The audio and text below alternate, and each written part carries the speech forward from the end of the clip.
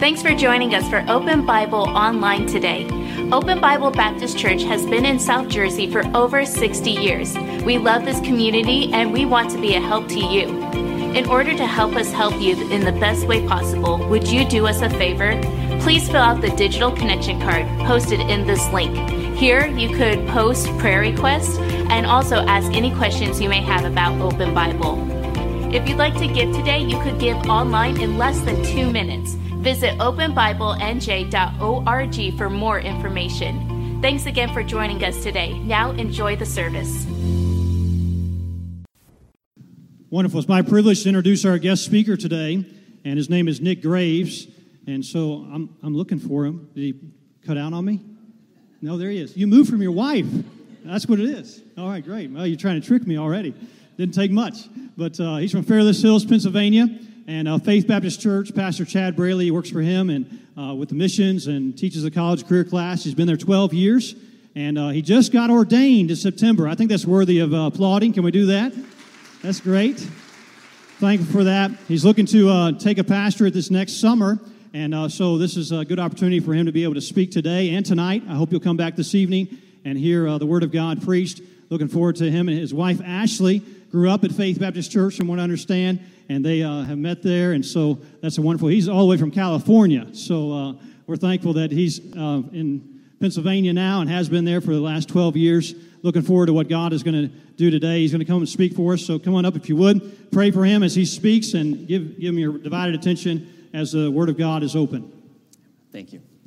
All right, well, good morning and welcome, and it's a pleasure for me and my wife to be able to be here this morning with you all. And when he said I was from California, I heard one or two. Anybody else from California in here? Oh, we got one. Great. So, amen. We got one saved, sanctified young man here. So that's good. I'm just kidding. So, grew up there in Northern California, and thankful to be here with you all this morning. Really enjoyed being able to worship the Lord in song with you all.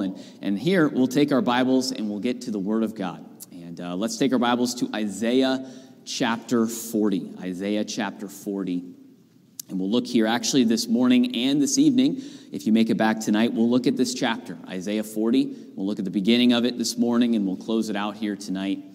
And Isaiah 40, a very, very powerful chapter, really a very pivotal transitional point in the whole book of Isaiah. And we'll see here some wonderful things. Because as a guest speaker, it's kind of hard sometimes. I really don't know you. I know almost no one here in this room, except for obviously my wife. And coming in, not really knowing you, not knowing really all of where the Lord has you all, I could think of no better subject, no better topic to look at than looking at God, looking at who He is, looking how wonderful, how majestic, how powerful, how loving and gentle He is. And that's what we're going to do here this morning and this evening is look at our great God. In Isaiah 40, we'll start in verse 1 and we'll read down through verse number 9 to begin here this morning. The Bible says, comfort ye, my people, saith your God.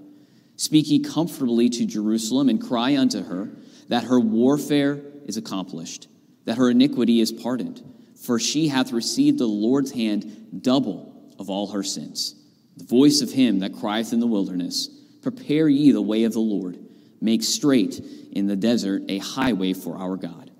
Every valley shall be exalted, and every mountain and hill shall be made low. And the crooked shall be made straight, and the rough places plain. And the glory of the Lord shall be revealed, and all flesh shall see it together. For from the mouth of the Lord hath spoken it. The voice saith, cry. And he said, what shall I cry? All flesh is grass, and all the goodliness thereof is as the flower of the field. The grass withereth, the flower fadeth, because the Spirit of the Lord bloweth upon it. Surely the people is grass. The grass withereth, the flower fadeth, but the word of our God shall stand forever. O Zion, that bringeth good tidings of get thee up into the high mountains. O Jerusalem, that bringeth good tidings, lift up thy voice with strength, lift it up, be not afraid. Say unto the cities of Judah, behold your God. Let's pray as we begin this morning. Lord, we love you. We thank you that we have this wonderful privilege to meet together as a church body to worship you. Lord, we thank you for who you are. Help us this morning as we take just a glimpse at your greatness. Lord, help us to be changed and shaped by it. Please help us to respond, to receive your word. I pray that your Holy Spirit would work. Lord, we love you, and we pray this in Jesus' name. Amen. God is such an amazing God. He is glorious. He is wonderful. He is majestic. He's powerful. He's great. Here in this chapter, it's a transitional point in the book of Isaiah. Isaiah is written in an interesting way. There's 66 chapters, and if you know your Bibles, there are 66 books in the Bible. The first 39 chapters of Isaiah have a major theme, very similar to the Old Testament. And then after chapter 39, you hit chapter 40, which begins a pattern in Isaiah that's very similar to the New Testament. How it's talking about, and you probably even noticed in Isaiah chapter 40, when we read verse number 3, prepare ye a way for the Lord. Talking about that forerunner we'll see in a moment, and how this whole book is written very similarly to that of the entire Word of God, the whole canon of Scripture. We see he's trying to emphasize to these people how great their God is, because they were in a very difficult place. We don't have the time to get to all of it, but they were in a very hard place. They were in a place of really God's judgment. But God wanted to remind them of who he was, of how great he was, of how really we'll see gentle and loving and kind and gracious he is. Now, again, growing up in the West, I had the wonderful privilege of being able to visit some wonderful different sites, things like Yosemite National Park or the Grand Canyon, things like that. And you see these wonderful, just majestic places. And you can't even quite describe all that you've seen. Has anybody been to Yosemite or Grand Canyon or something like that? Oh, a good number of you. And you know the pictures, they don't do them justice, right? You see it, it's just so vast and great, and you can't quite put it into words all of how beautiful it is. Here Isaiah is trying to put into words how wonderful, how great, how magnificent his God is. And it's hard to put even into words. But this morning, I'd like us to look here at this chapter and see our God, to see what we should behold of him. As the author here at the end of verse 9 says, behold your God. What should we behold? What about God is something that we should take notice of? What of God should we take extra time this week looking at, dwelling upon, meditating on, and letting God shape and change us through the realities of who he is? So this morning, we'll look at two of these areas, and this evening we'll look at a few more of beholding our God. The first aspect of God that this author is writing to us about is beholding God's word. Beholding his word. Again, what a wonderful thing that we have God's word. I mean, think about it for a moment. This book you're holding in your hands is the very words of God. It is God's word to us. It is God who has revealed himself to us, and he's shown us who he is through his word. And it's oftentimes whenever you read, I enjoy reading, and when you read different authors, you kind of start picking up things about what they say and how they write. You get their style, and even if you don't know they wrote a certain piece, you start reading and you realize, you know what, this is probably this author, right? And there's certain tells, certain habits in their writing that they have. And God, his word, it expresses who he is. It has certain tells. It has certain characteristics that resound through the whole book. What are those characteristics? What are some of the emphasis here that Isaiah is giving to us about God, how his word reveals himself to us? Well, first we see in the first two verses, you'll no doubt notice it spoken many times. We see God's word is a comforting word. It's a comforting word. Verse 1, comfort ye, my people, saith your God. Speak ye comfortably to Jerusalem. Cry unto her that her warfare is accomplished, that her iniquity is pardoned, for she hath received of the Lord's hand double for all her sins. God's word is a comforting word. And as we spend time in God's word is one of the main purposes is to comfort us, to help us, to bring that comfort. What are some areas of comfort specifically here that Isaiah is writing to these Israelites? He's writing to these people saying God's word is there to comfort. But how is it to comfort? First, God's word brings comfort because it tells us that our warfare is accomplished. The battle is won. You know, God has been victorious. He has given us the victory. Again, throughout all of Scripture, we can see a trademark of all of God's word is the fact that God has given us the victory. God has given us the ultimate victory. We know who wins. How many of you have read the last verse, the last page? You know that we are victorious, that Jesus Christ has conquered sin and death and the grave, that we have an eternity in heaven with Jesus Christ if we've trusted him as our Savior.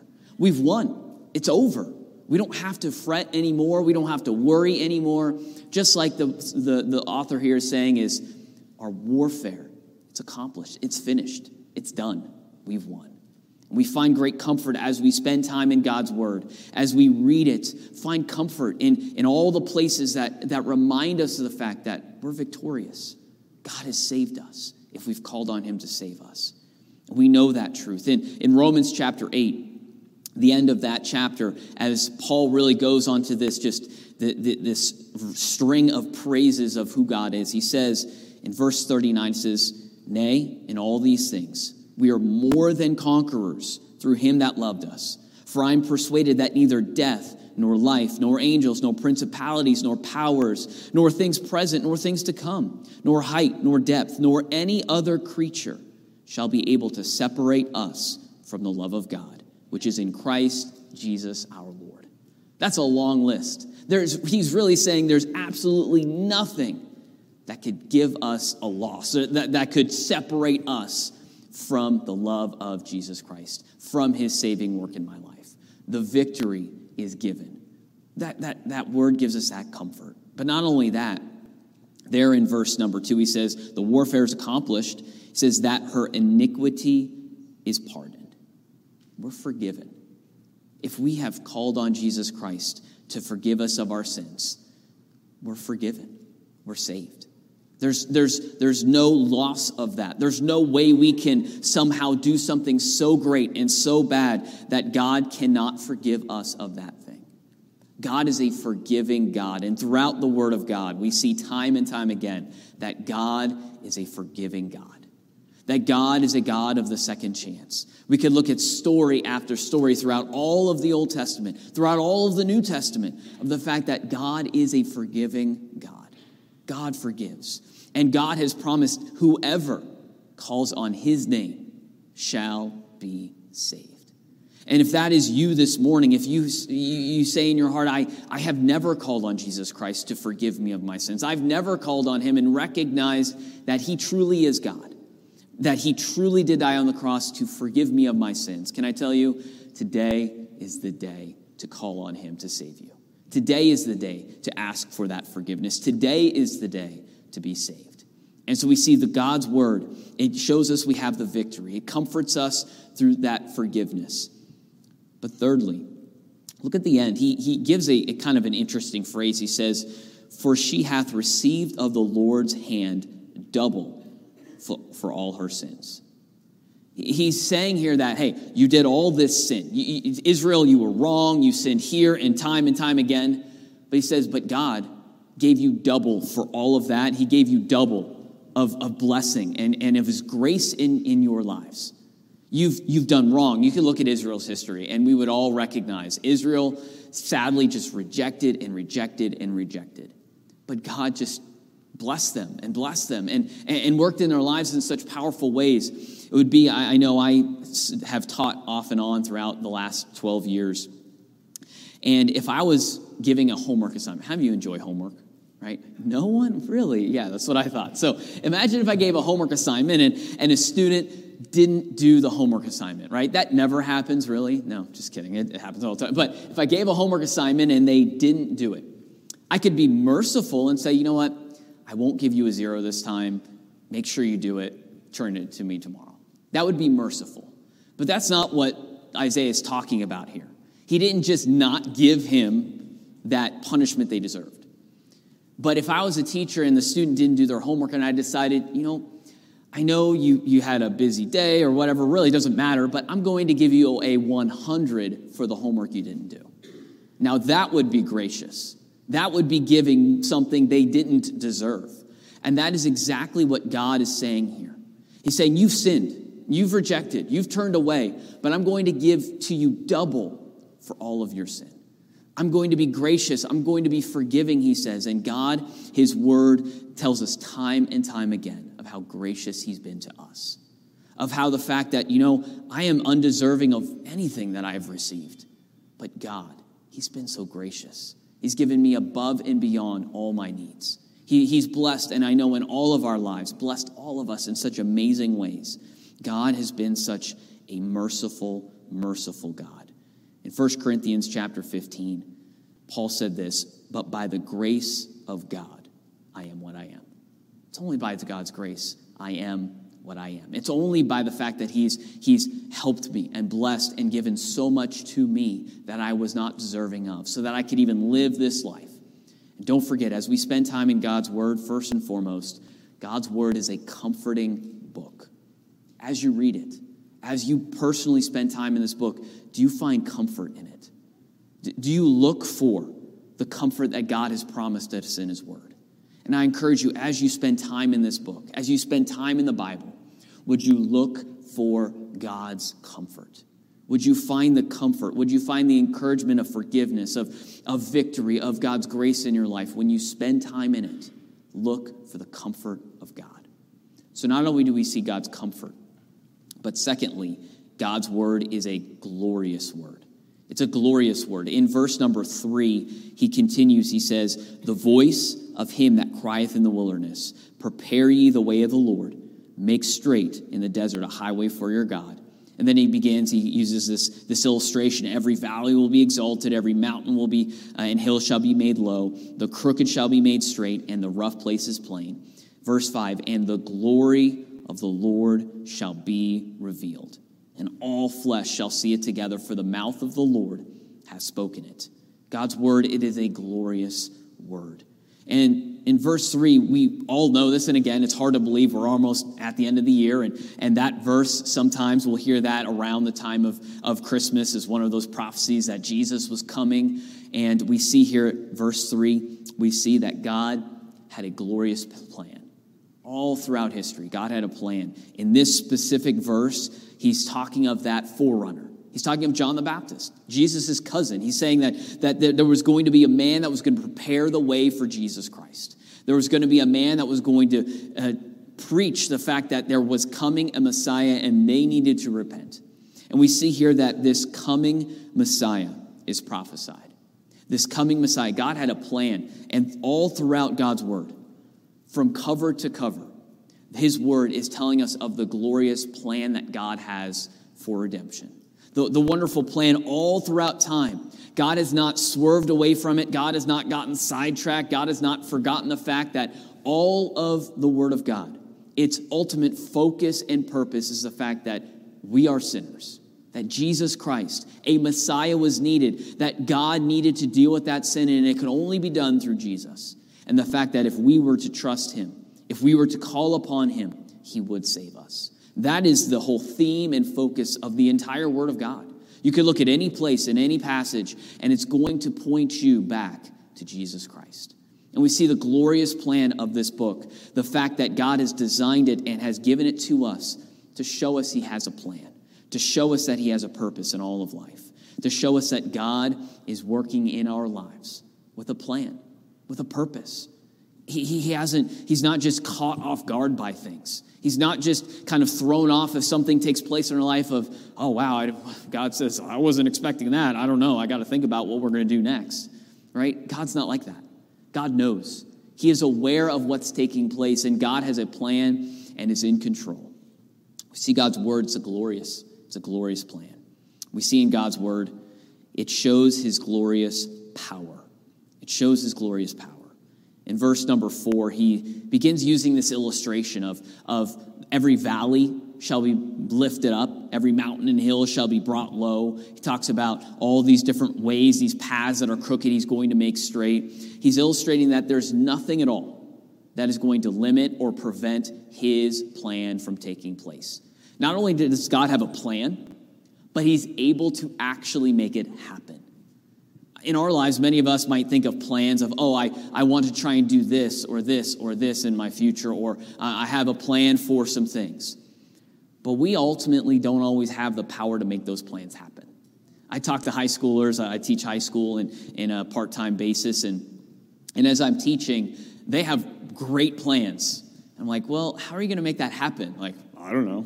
Like, you don't have the ability. They want to maybe buy a car, but they don't even have a job or they don't have money. I'm like, well, how are you going to make that plan happen? I don't know, right? But God isn't like that. God has a plan to redeem this world. God has a plan to see his word go to all the ends of this world. God has a plan, but he also has the power to make it happen. God has a plan in your life. Not only does he have the plan, but he has the power to make it happen. He has the power to make it truth in your life. And so we see here God's word. It shows this glorious plan. It shows the power he has to make that happen. Now, there's an interesting illustration that Isaiah uses just a few verses over, a few chapters over. Take your Bible and turn over to Isaiah 55. It's only a few verses over, a few chapters over. And he uses an illustration of this power he has through his word. The power he has through his word. And we see here in Isaiah 55, we're going to start in verse number 8, and we'll read down through verse 11. In Isaiah 55, and we see here in verse number 8, the Bible says, "For my thoughts are not your thoughts, neither are your ways my ways, saith the Lord." First, before we continue, aren't you glad God's thoughts and his intents are much higher, much better than ours? He knows what's going to take place, and we'll see that. Next verse says, "For as the heavens are higher than the earth, so are my ways higher than your ways, and my thoughts higher than your thoughts. For as the rain cometh down, and the snow from heaven, and returneth not thither, but watereth the earth, and maketh it bring forth and bud, that it may give seed to the sower and bread to the eater, so shall my word that goeth forth out of my mouth. It shall not return unto me void, but it shall accomplish that which I please, and it shall prosper in the thing whereto I sent it." He uses an illustration of showing how powerful God's word is. The fact that God, his plan, God's word, what he says in it, is going to take place. And he uses an illustration, kind of an interesting one. Now, we just had rain last couple days, right? Yesterday, we had a little bunch last night, right? And last night there was rain, at least over in Pennsylvania. I'm sure there was probably rain here too. Overnight, I wasn't up to see it, but I could see the aftermath, the fact that water had fallen. And he's saying here, after it rains, it seems like all the water just disappears. It seems like it was a waste. Like all that water, you should have caught it, you should have put it in buckets, and maybe it could have done something useful, but all that water fell, it just sunk into the ground, and it's done. It seemed like just a waste. And sometimes, if we're honest, it can seem like God's word. It goes forth. It goes out. It's preached or it's taught or it's shared with someone else, and it seems like it just was a waste. It seems like it didn't do anything. Nothing happened. But again, with the illustration of rain, just like we know, the rain is very important. Again, I grew up in California where it doesn't rain very much. And by midsummer, it's very obvious it hasn't rained very much because everything's just brown and dead. Out here, it rains much. And we know because of the rain, things grow. Again, plants grow, grass grows, and animals can get the food and the water they need. And he's saying here, we don't always see what's happening when God's word goes out, but it's doing something. It's working. God's word is powerful. Whatever God's purpose is behind it, it's going to happen. It's going to. It's a guarantee. It's a promise that as we send God's word out, as we share it with others, as we teach it, as we personally spend time in it, God has promised it has power. It's going to work in our lives. It's going to work in the lives of others that we share it with. God's word, it's a powerful, powerful word. But we see God's word, it shows his plan, it shows his power, and thirdly, it shows his person. It shows God to us. Now, I know you're back there in Isaiah 55. If you go back to Isaiah 40, and we'll continue on working through this passage, but it tells us here that God's glory is going to be revealed. And God's word, the very word of God, can I tell you, it shows God's plan, but it shows God to us. It is God's revelation of himself to us. It tells us who he is. It tells us what he's like. It tells us how he works in our lives. It tells us of God. It reveals his glory to us. Now, this is a very, very powerful, very important reality that God has shown here. In 2 Corinthians chapter number 3, verse 18, I can't get into all of the illustration for time's sake, but Moses, here in this illustration that Paul's giving in 2 Corinthians, Moses went up to the mountain to get the 10 Commandments. When he came down, nobody could look at him. He was literally glow in the dark. He was shining. And he was shining so brightly they had to put a veil over his face because he had been in the presence of God. It physically changed his appearance. He was shining for a time. He was glowing for a time, and he could not be looked upon because he had seen God's glory, and it shaped and changed who he was. And Paul's using this illustration here in 2 Corinthians. And as he closes the illustration, he says in verse 18 of chapter 3, he says, "But we all, with open face, beholding as a glass the glory of the Lord, are changed into the same image from glory to glory, even as by the Spirit of the Lord." And what he's saying here is, as we behold, oftentimes the Bible is represented like a glass or a mirror. As we look into that mirror, as we see God's glory, as we see who Jesus is, as we see who God is in his word, he says the Holy Spirit of God is going to work through that to shape, to change who we are, to sanctify, to set us apart, to make us more like himself. As we see who God is, God's Spirit shapes us more into his image. And as we look to God's word there in Isaiah 40, God's glory is revealed. And it's so powerful because when God's glory is revealed to us, that is one of the chief agents God uses to change us, to change who we are, to make us more like Jesus Christ. So we see God's word. It is a glorious word. It is a comforting word. But thirdly, it is an eternal word.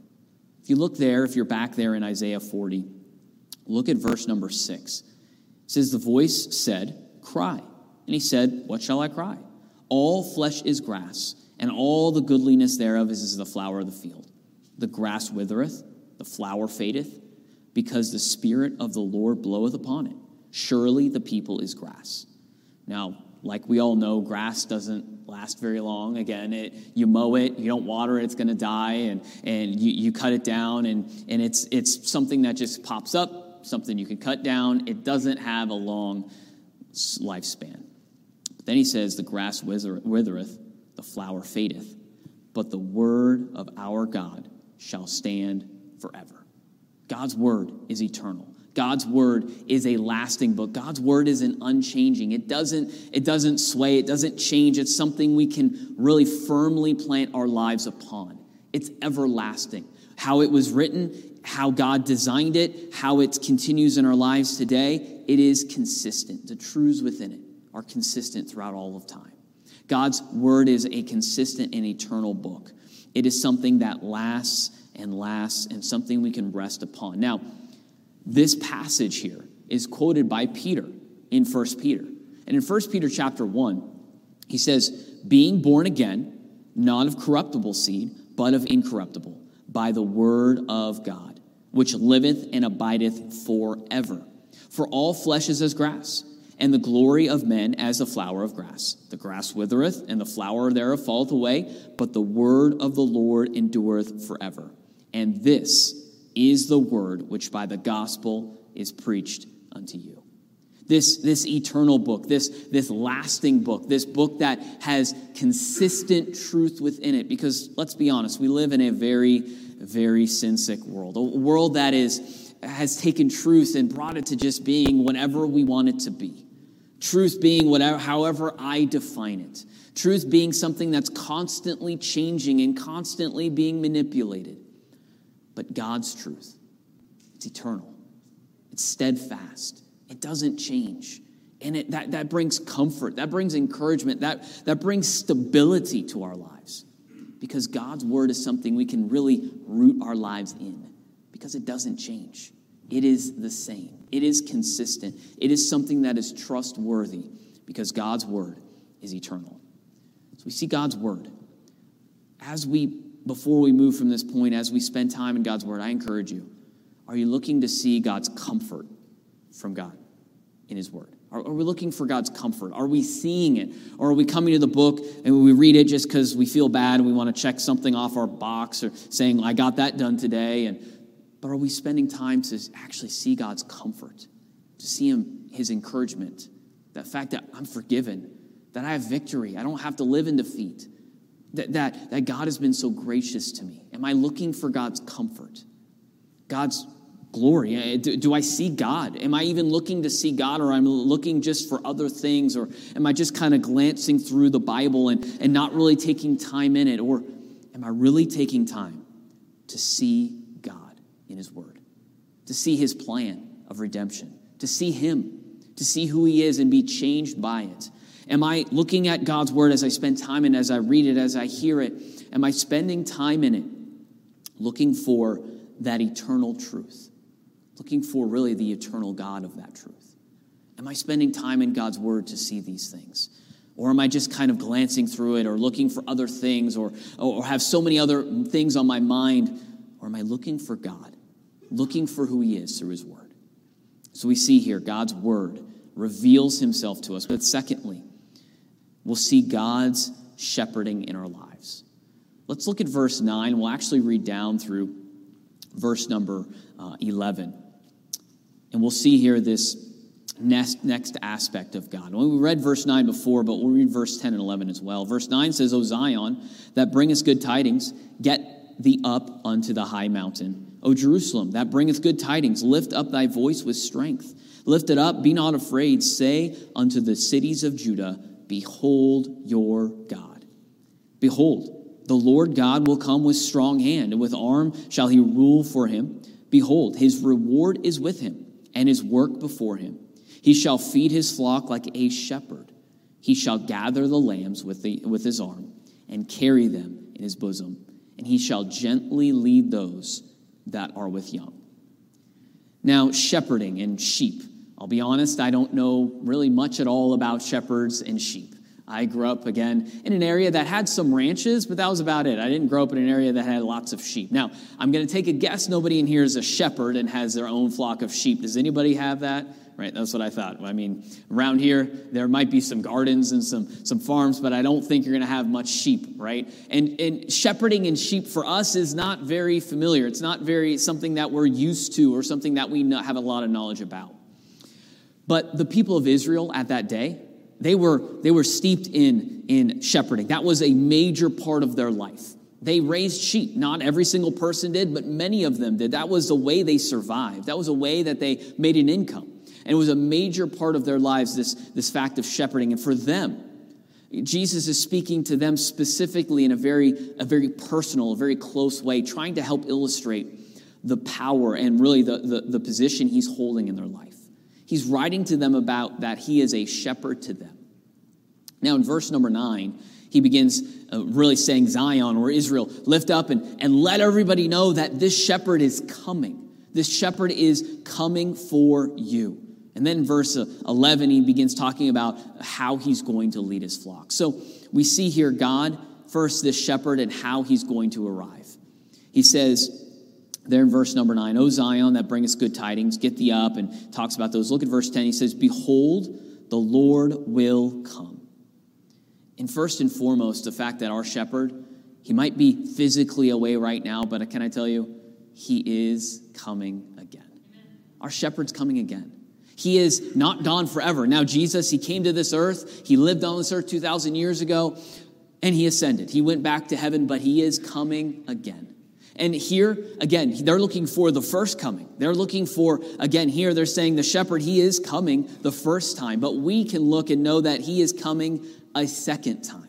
He is coming back for us. He is coming back. And again, we know that the promises of the fact that Jesus Christ is not going to leave us forever.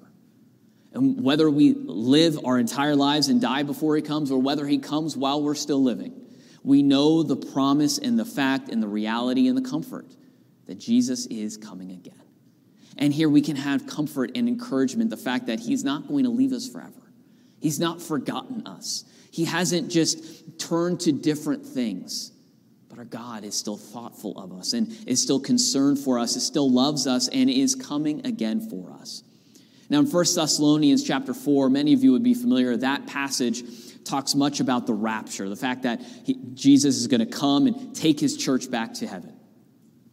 But at the end, talking about this, the last verse, he says, "Wherefore, comfort one another with these words." That is to be a comfort to us, that Jesus Christ is coming again. It's to be an encouragement. It's something that we should be thinking about.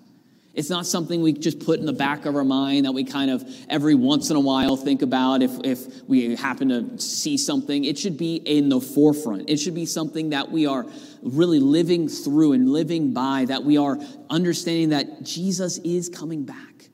It should shape and change the way I live. And we look at many different stories and illustrations that Jesus himself gave, parables of the fact that we should be ready for his return. And it should change the way we live our lives, knowing that Jesus is coming again.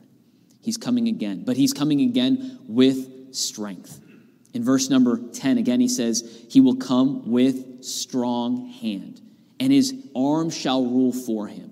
We've seen his power already, but we'll see it again. God is coming with strength. God is coming with a powerful hand to help and to work in our lives. Now, my daughter, I have a daughter who is 2.5. She's down in the nursery right now. Hopefully she's doing well, right? But she's down there, and she is in a very independent stage of her life. She's 2.5. Now, I don't know how all babies are, but she wants to do everything herself. And most of the time, she can't do everything herself.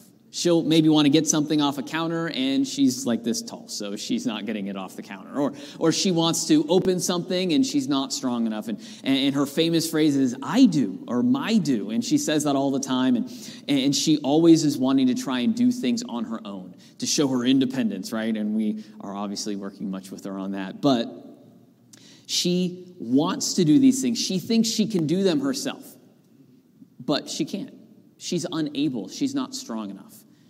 In our lives, so often we think we can just do it all ourselves. We think I don't need to ask God. I'm just going to do it. I'm just going to do my own thing. And we might not say that out loud, but that's exactly how we practice our lives. We're not living in a dependence on him. We're not living in a life that is asking for his help, asking for his strength, asking for his guidance, asking and really depending upon him.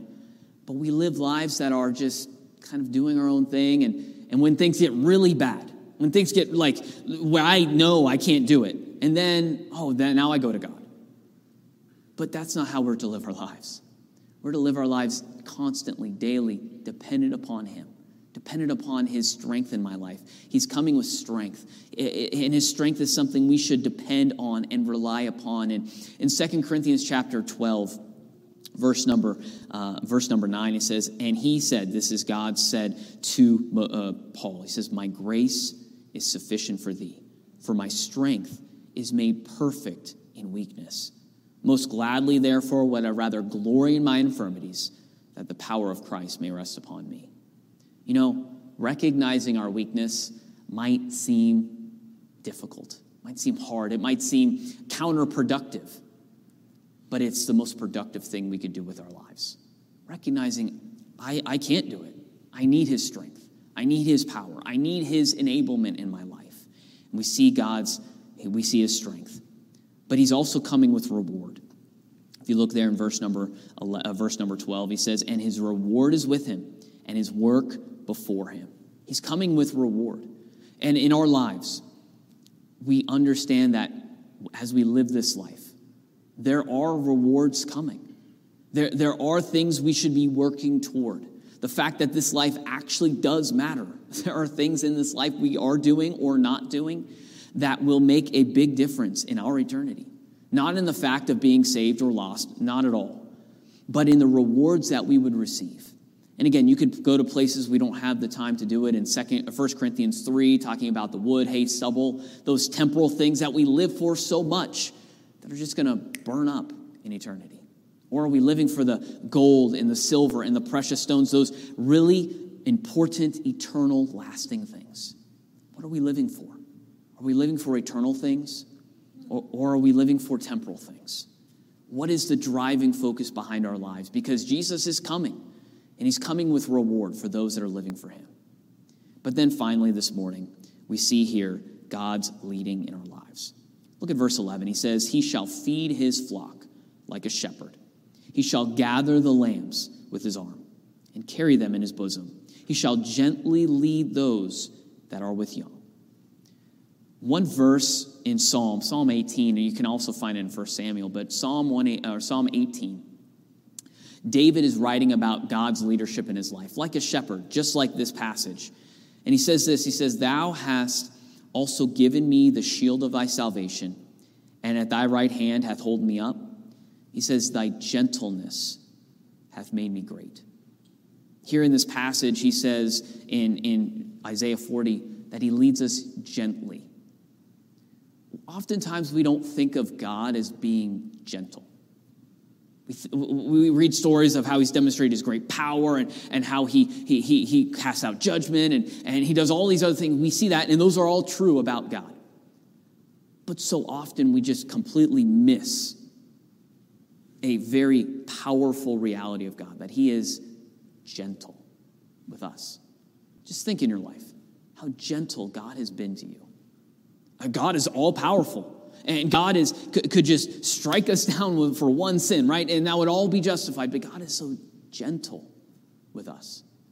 He's gentle with David, and his gentleness made him great. It gave him the space in the room to become great by God's power and by his grace.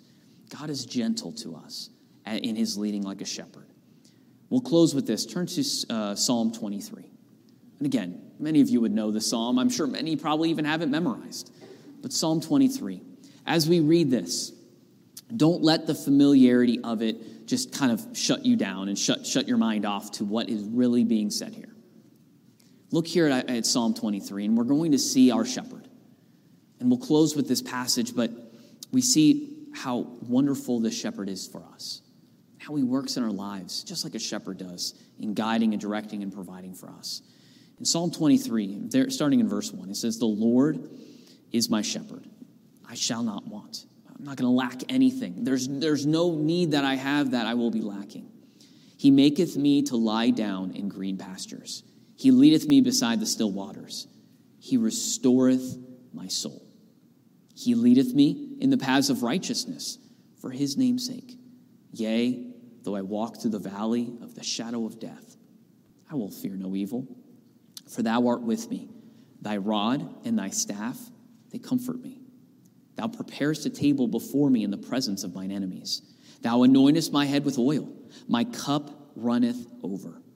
Surely goodness and mercy shall follow me all the days of my life, and I will dwell in the house of the Lord forever. Think about how wonderful our shepherd is. It's funny, he uses the phrase, he maketh me to lie down in green pastures. So often we're so hard-headed that God's trying to provide, God's trying to guide us, and we're just like, no, and he makes us. And sometimes we feel like, why are you letting this happen, God? He's like, I'm trying to help you. I'm trying to help you here, but you're fighting against yourself. Aren't you thankful that God's gentle with us? That he's guiding us, he's leading us, he's providing for us, that even in the valley of the shadow of death, even in the most difficult and dark places of our life, he's still with us. He's still guiding us. He's still directing us. He's still loving us.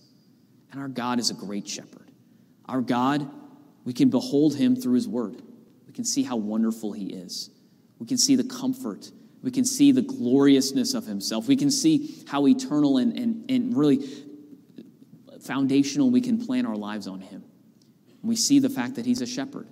He is a God that is leading, that is gracious, he's gentle, but he's also powerful to help us in our need. Let's pray and we'll close out the service this morning. Lord, we love you. We thank you for your word. We thank you, Lord, for all that you are, who you are. Lord, we thank you that we have your word, that we can see you. We can see all that you want us to see of yourself through your word. Lord, help us to find comfort.